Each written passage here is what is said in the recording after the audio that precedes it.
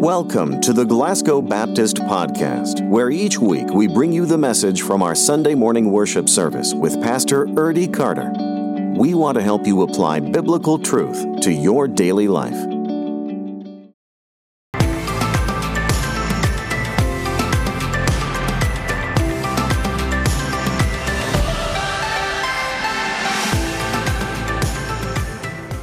Well, good morning. Now, here, do me a favor.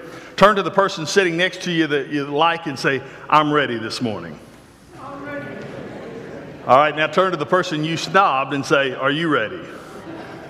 Right, see, some of you got multiple people sitting beside you and you liked one better. Hey, I hope you're ready this morning. We're in James chapter 1, and James chapter 1, we're going to talk about first fruits this morning.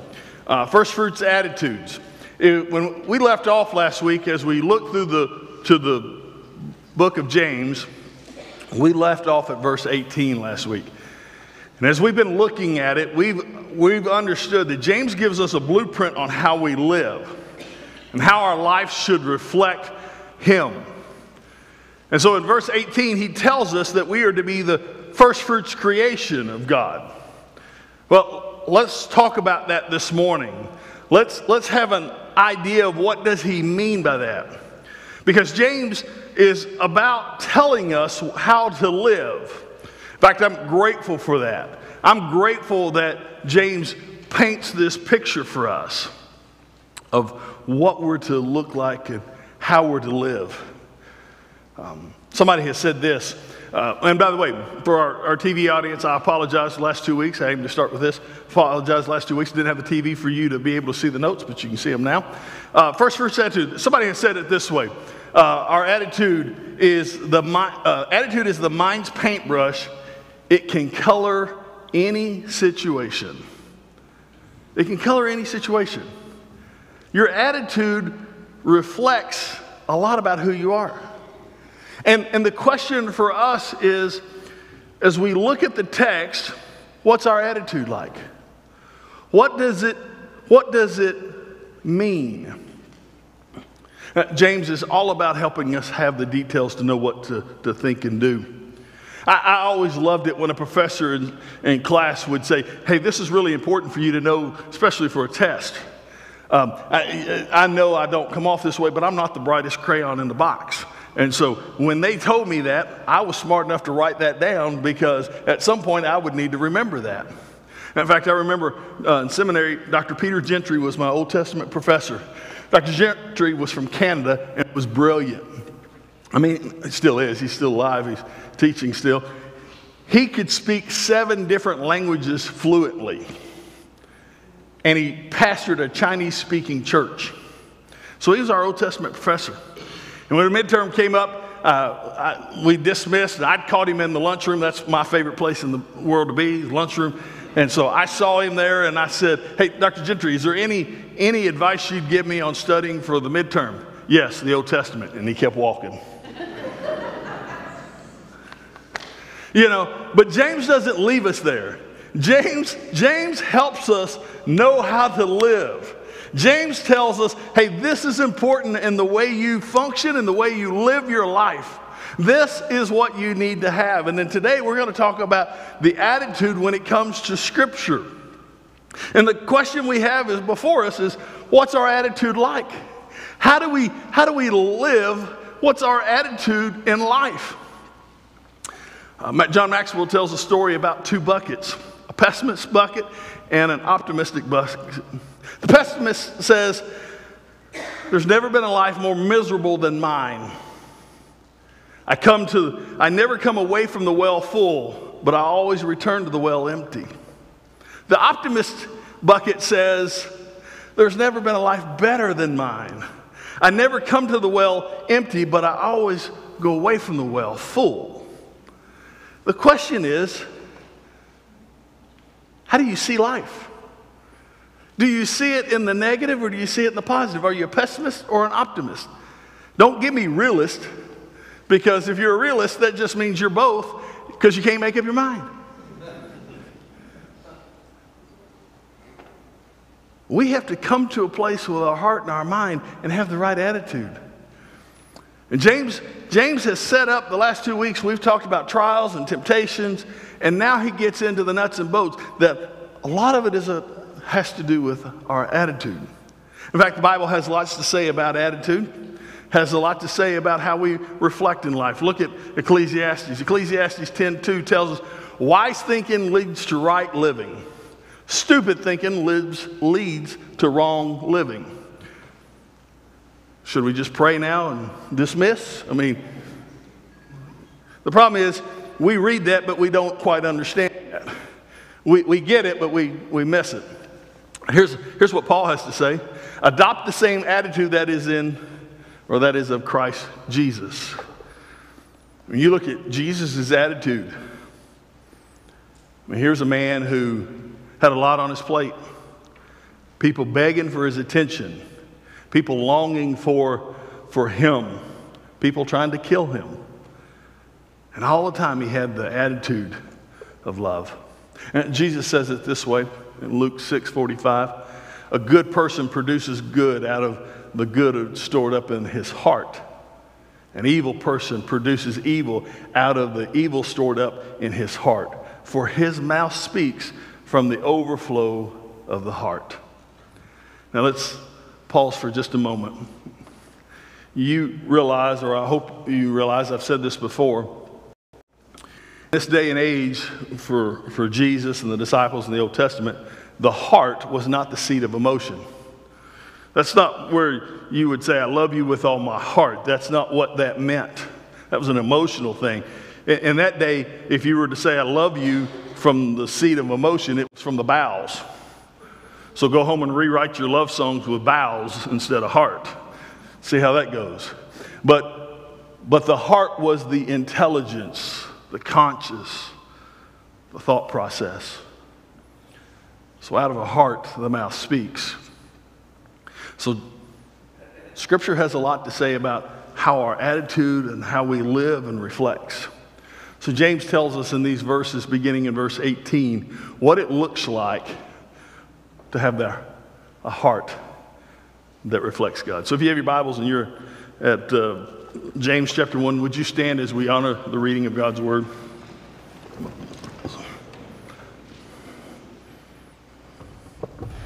Beginning in verse 18. By his own choice, he gave us birth by the word of truth, so that we would be a kind of first fruits creation. My dear brothers and sisters, understand this. Everyone should be quick to listen, slow to speak, slow to anger. For human anger does not accomplish God's righteousness. Therefore, rid yourself of all moral filth and the evil that is so prevalent. Humbly receive the implanted word, which is able to save your souls. But be doers of the word, and not hearers only, deceiving yourselves.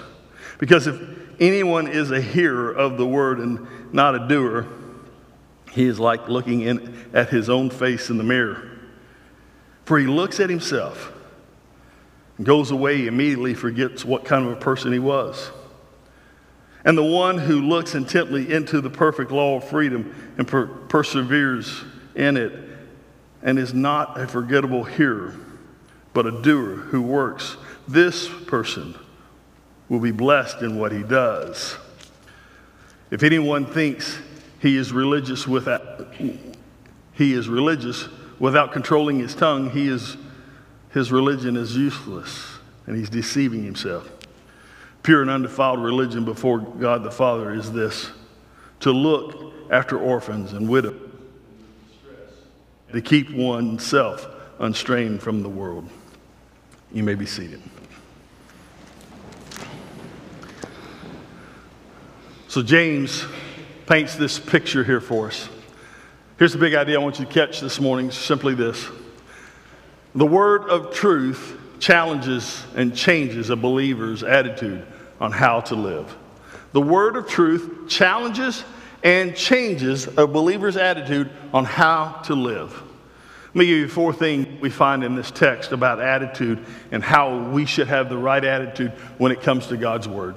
The first one is gratitude for the truth that saves you. Gratitude for the truth that has saved you. Listen, there ought to be this idea of gratitude in our heart. Because the reality is, you can't save yourself. You can't do anything without God's help. So there should be this sense of gratitude. But do you know what the biggest detractor is to gratitude? It's entitlement. Entitlement. We live in an entitled life. And because we live in an entitled life, we lack gratitude. Look at this statement. The bigger our sense of entitlement, the smaller our sense of gratitude. The more you think you're entitled to something, the less gratitude you have in your heart. And entitlement leads us to do crazy things. Let me give you 3 examples of people who just felt like they were entitled. 1962, I believe it is. The Giants organization, the baseball team, Candlestick Park, is sued because a man said his seat was too cold. Go look it up. 1962. He argued before the courts that his seat was too cold in Candlestick Park. In fact, many fans felt like Candlestick Park was just a cold place because of the way they designed it. So he went to court, wore a parka to court and said, this is how I have to come to the ball game to enjoy a ball game. And he won the settlement for $1,597. His season ticket price was $1,500. I'm not sure if the parka cost him $97, but anyhow, he won. A sense of entitlement. There are others. Los Angeles Angels, Oakland A's, San Diego Padres have all been sued in 1986 because they gave something to mothers on Mother's Day. And a man's like, well, I want that. And the person who sued them says, why are we giving special treatments to certain people and not every person? Entitlement. Probably my favorite. I take that back. The Oakland A's is 2006, if you want to research that.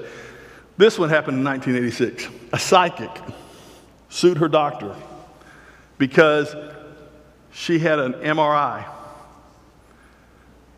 CAT scan, one of those two, and it ruined her psychic ability. And she was awarded over $900,000. Now get this. Here's the question I have. If you're psychic, what part of this don't you know is happening? Right? Now, the good news is a month later the courts overturned it and she didn't get anything. But it's in a sense of entitlement. And because of that, rather than being grateful for a doctor who can find out what's wrong with me, rather than being grateful for sports teams that we go and enjoy, they owe us. Newsflash to you, God didn't owe you anything. In fact, you don't deserve anything. What we deserve is hell, but what he gives us is grace. Look what Paul says in Ephesians. For you are saved by grace through faith, and this is not of yourselves, it's a gift of God. Not from works, so that no one can what? Boast. So that no one can boast. Here's the thing. We live in this society, and we get this entitlement. If you have a thought process that you're entitled when you go to a restaurant, when you go to a store, listen, yes, you're paying for the product, but they don't have to bow down and kiss your feet. They're humans too. Guess what? They have a bad day. Gratitude changes everything. When we come to God's Word and we begin to realize that it is the truth of God's Word that saved us, that Jesus Christ and that truth has changed our life, there should be nothing but gratitude in our hearts for how God is working out in us. Even on the worst days. Because our worst days could be worse. we could be without hope. We could be without a future. We could be without Christ. Gratitude. Gratitude when we see God's word and recognize that it changes us and saves us. Second thing I want you to catch from the text is simply this. Humility for the truth that changes you. Humility for the truth that changes you. Now, you've probably heard the old statement that basically says, it's hard to be humble when you're as good as I am. Now, I doubt any of you have that motto hanging up in your house, or I doubt that you tell people that. Let me rephrase that. I hope none of you do. If you do, we're going to invite you at the end of the service to come. We'd like to talk to you a little bit about that. But here's what I think more of us say, and it's this way.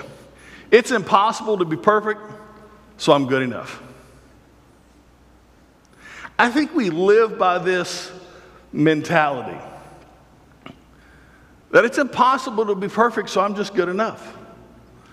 And the problem is, we should come to a place in our life and realize that the Word of God is trying to change us to be Christ-like.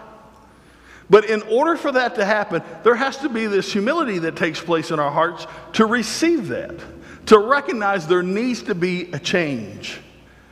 So look with me again at the text this morning. Look at verse 19. My dear brothers and sisters, understand this. Everyone should be, and catch these, three things he tells us here: quick to listen, slow to speak, and slow to anger. Now, let me confess something to you for just a moment. Can I do that? Can I be just honest with you? I sometimes have a problem.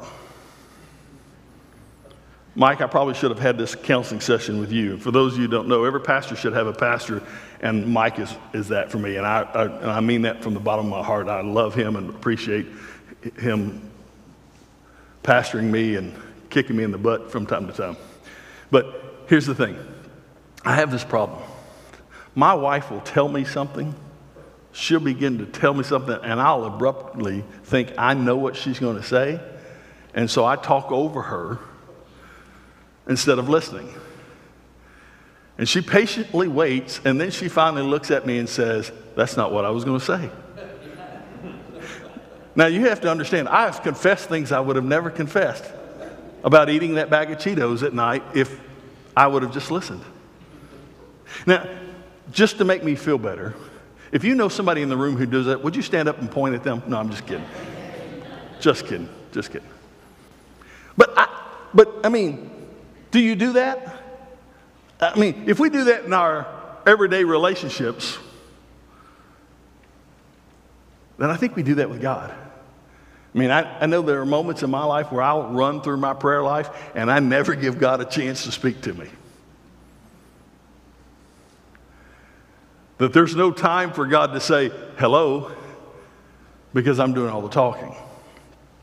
Now, there's this thing, he says, quick to listen, slow to speak, slow to anger. Here's what I've learned. When we're quick to listen, our anger is much less. When we talk a lot, our anger goes up because we're not listening well enough. And there's this moment in God's truth that we should humble ourselves and hear His word and hear from God and understand God's trying to speak to us. Look at verse 20 and 21. For the human anger does not accomplish God's righteousness. Understand that, does not. Therefore, rid yourself of all moral filth and all the evil that is so prevalent. Humbly receive the what? Implanted word, which is able to save your souls. So here's the thing. The implanted word. When you begin to read God's word, you begin to humbly take that in, here's what God does. He begins to plant that word in your heart. It's like planting a garden in the spring. You go out, you take that seed and you plant it in the soil. When you come to know Christ, He plants that seed in your heart. The Holy Spirit then comes into your life and begins to nurture that seed. And as you grow through reading the Word and hearing from the Holy Spirit, you begin to grow in Christ-likeness. But the question is, are we willing to do that? Do we allow the planted word to take root in our hearts, and do we hear that? So let me give you 3 questions that you can ask yourself if you're humbly receiving God's word to change your life. First one is, am I open to what the Bible commands of me?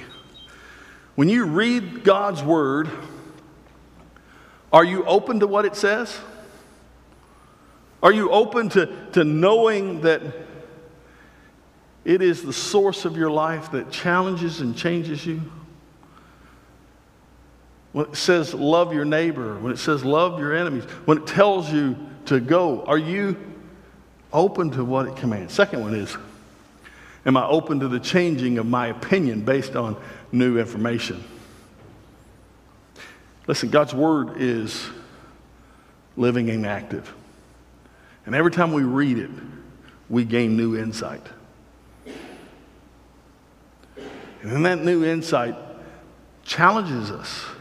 And sometimes, hey, listen, sometimes what we thought we knew, man, that's not quite right. Are you open to changing because of what God's word says? And then the third one, do I readily admit when I sin? So when you read God's word and you realize, hey, man, I've been doing this, and I never caught that. Ephesians 4:29 says, don't let any unwholesome talk come out of my mouth. Unwholesome, well, that's gossip, that's telling crude jokes, that's saying unkind things. Do you admit that when you realize that? Are you willing to change? There's one more. And do I truly want God to answer my questions? I mean, think about it. Sometimes we ask just because it's lip service, but do we really want God to answer? Because are we prepared for the way God would respond to us? Would we like the way God responds to us? There's got to be a gratitude for the way Christ has saved us, for the way the Scripture has changed our life. There has to be a humble heart for when the Word of God changes. And then thirdly, I want you to catch a thankfulness or thankful for the truth that directs you. Are you thankful for the truth that directs you? God's Word gives us direction. In fact, look at verse 23 here. Because if anyone is a hearer of the word and not a doer, catch that, a hearer and not a doer. And we'll talk about faith and works in 2 more weeks. But James begins to say, if you're a hearer and not a doer, he's like someone looking at his own face in a mirror. And it goes on in verse 24, it says, for he looks at himself, goes away, and immediately forgets what kind of person he was. Now, let me unpack that for just a second. I'm sure when you look at a mirror, you know what kind of person you are.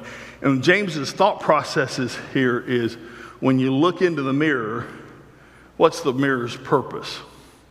So let's ask a couple questions. Let's think about a mirror. How many have looked into a mirror this morning? All right, some, not everybody.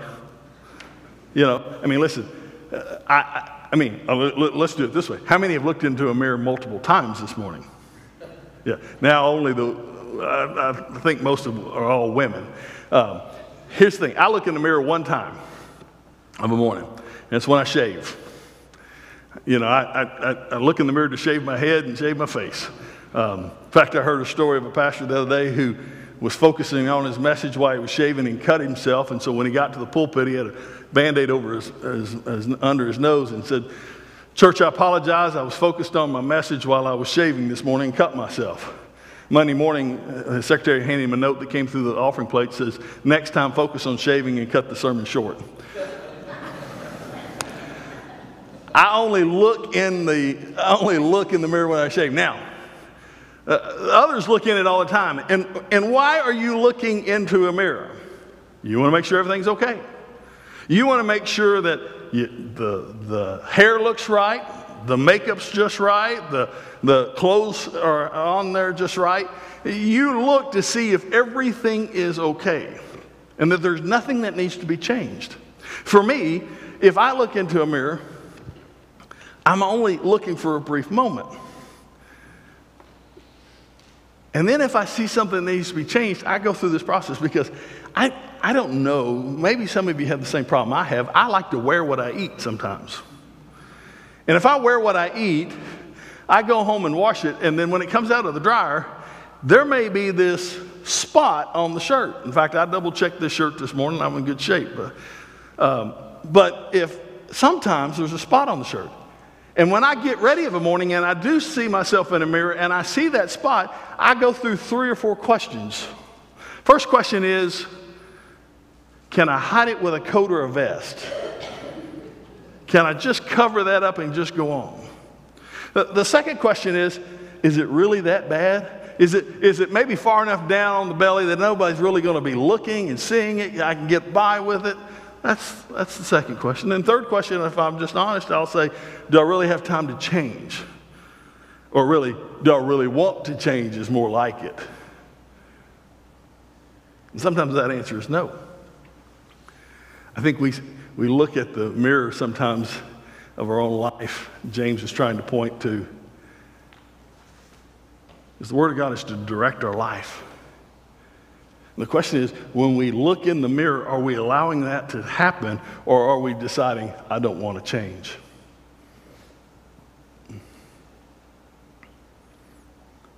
Sometimes we have this thought process that I'm okay.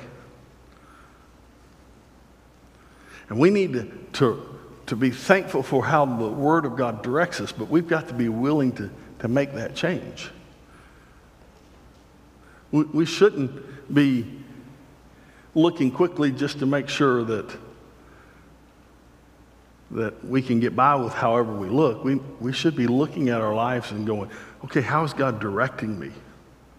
What change do I need to make because of what I'm seeing in Scripture? When we begin to do that and we begin to take on that look and begin to have that idea of change and realize that we have to be doers and just not hearing it, it changes. And there's this thankfulness that takes place there. And that thankfulness should drive us and lead us to be more like Christ. But we have to have that attitude of thankful for what it directs us. I mean, why else do you look in a mirror? To see if everything's okay. James says, don't look in the mirror and then walk away and forget that this needs to be addressed. Address it. Fix it. Be thankful that you have the Word of God who points this out to you. So have a gratitude, have thankfulness, have humility. Fourth thing we see in the text is this: trusting for the truth that leads you. Trusting for the truth that leads you. In the closing verses, James points out basically that an active life of a believer is something that is seen by others. That others see the difference because it's directing you to make a difference. And at this moment, he understands in his culture that the widows and orphans are being neglected. And that a person who is of faith, their faith would be lived out because they would be led by the Holy Spirit to minister to those families. And so that leads us to think, are we trusting the way Scripture is leading us, the way the Holy Spirit is leading us? Are we doing what we're called to do? Are we trying to make a difference?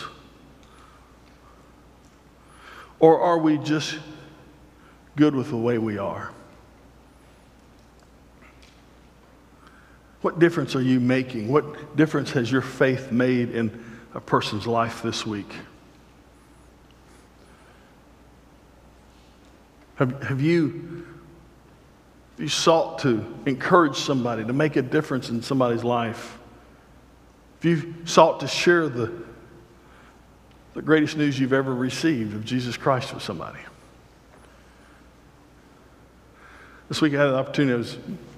I'd been going to a conference in Birmingham and was sitting at a restaurant one day for lunch. The waiter asked what I wanted. I told him what I wanted, and they came and brought my meal. And I said, listen, I'm about to have a prayer. And I said, anything I can pray for you about? Anything going on in your world that you need somebody to pray for you about? The person thought for a moment and said, yeah, I just need some direction in life and just, want to do something outside of working here. But I don't know what that something is, and I don't feel like college is the thing. I said, tell you what, I'm going to pray for you as I pray for this meal. That person left. I prayed for that person, started having my meal. About 5 minutes later, the person walks back to the table and said, can I just say thank you? I've never had somebody ask me how they could pray for me. I said, well, it's my honor to pray for you. I said, I hope God will direct your path. And they begin to say, this is what I'm trying to do. And I said, well, these are some things you could try, and these are some things you can do. But, for me, it was, and it's not something I do at every meal, but it's something, I try to do, and it just was the right moment. I was trusting God in the leading. I felt God say, hey, you need to pray for this person. And so I just asked them, are we trusting the truth that leads us to go make disciples, to go share our faith? Let me give you some questions for you to answer. Let me rephrase that. Let me give you a couple of statements that we have to take hold of. First one is this. It's not enough just to listen to God's word. Listen, it's not enough to sit and study. And we have lots of people in churches in America who love God's word, who sit every week, who study it, but that's all they do. We've got to do more than just listen to God's word. Second thing is, it's not enough just to get what God's word says. It's not enough to say, I'm sitting in this Bible study and oh man, this is speaking to my heart. It's not enough just to do that. You've got to do more. In fact, third statement I'd tell you, it's only enough when you live out what God's word says. If God says this, we've got to get up and do this.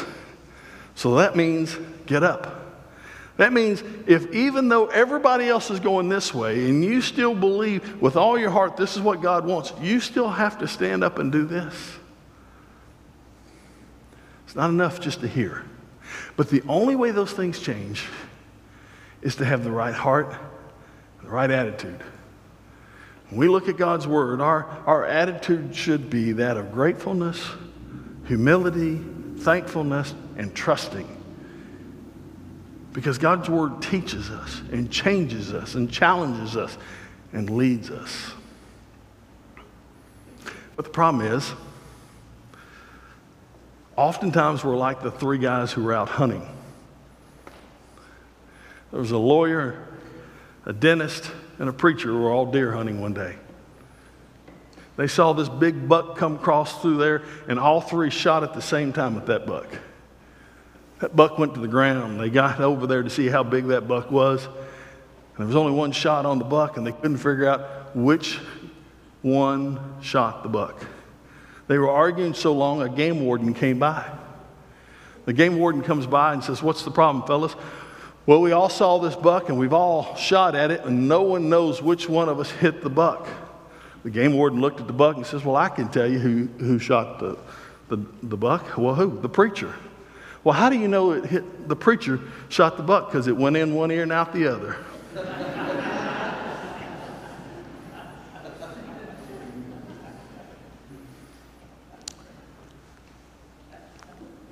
But it's true. So many times we've heard a message, we've read our Bible, and we've allowed it to come in one ear and out the other. That's not what God calls us to do. He calls us to be people who are active in our faith, to be doers of the word. This morning, maybe you're here and there's a decision on your heart. Maybe there's something you need to do.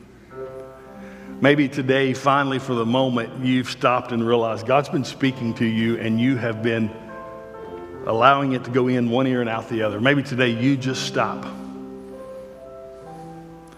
and you realize you need to take action. In just a moment, we're going to offer our hymn of invitation. That action could be to join our church family, to make a decision for Christ, to rededicate yourself, or just something else. But would you be someone who hears and responds to God? Would you stand with us this morning as we pray?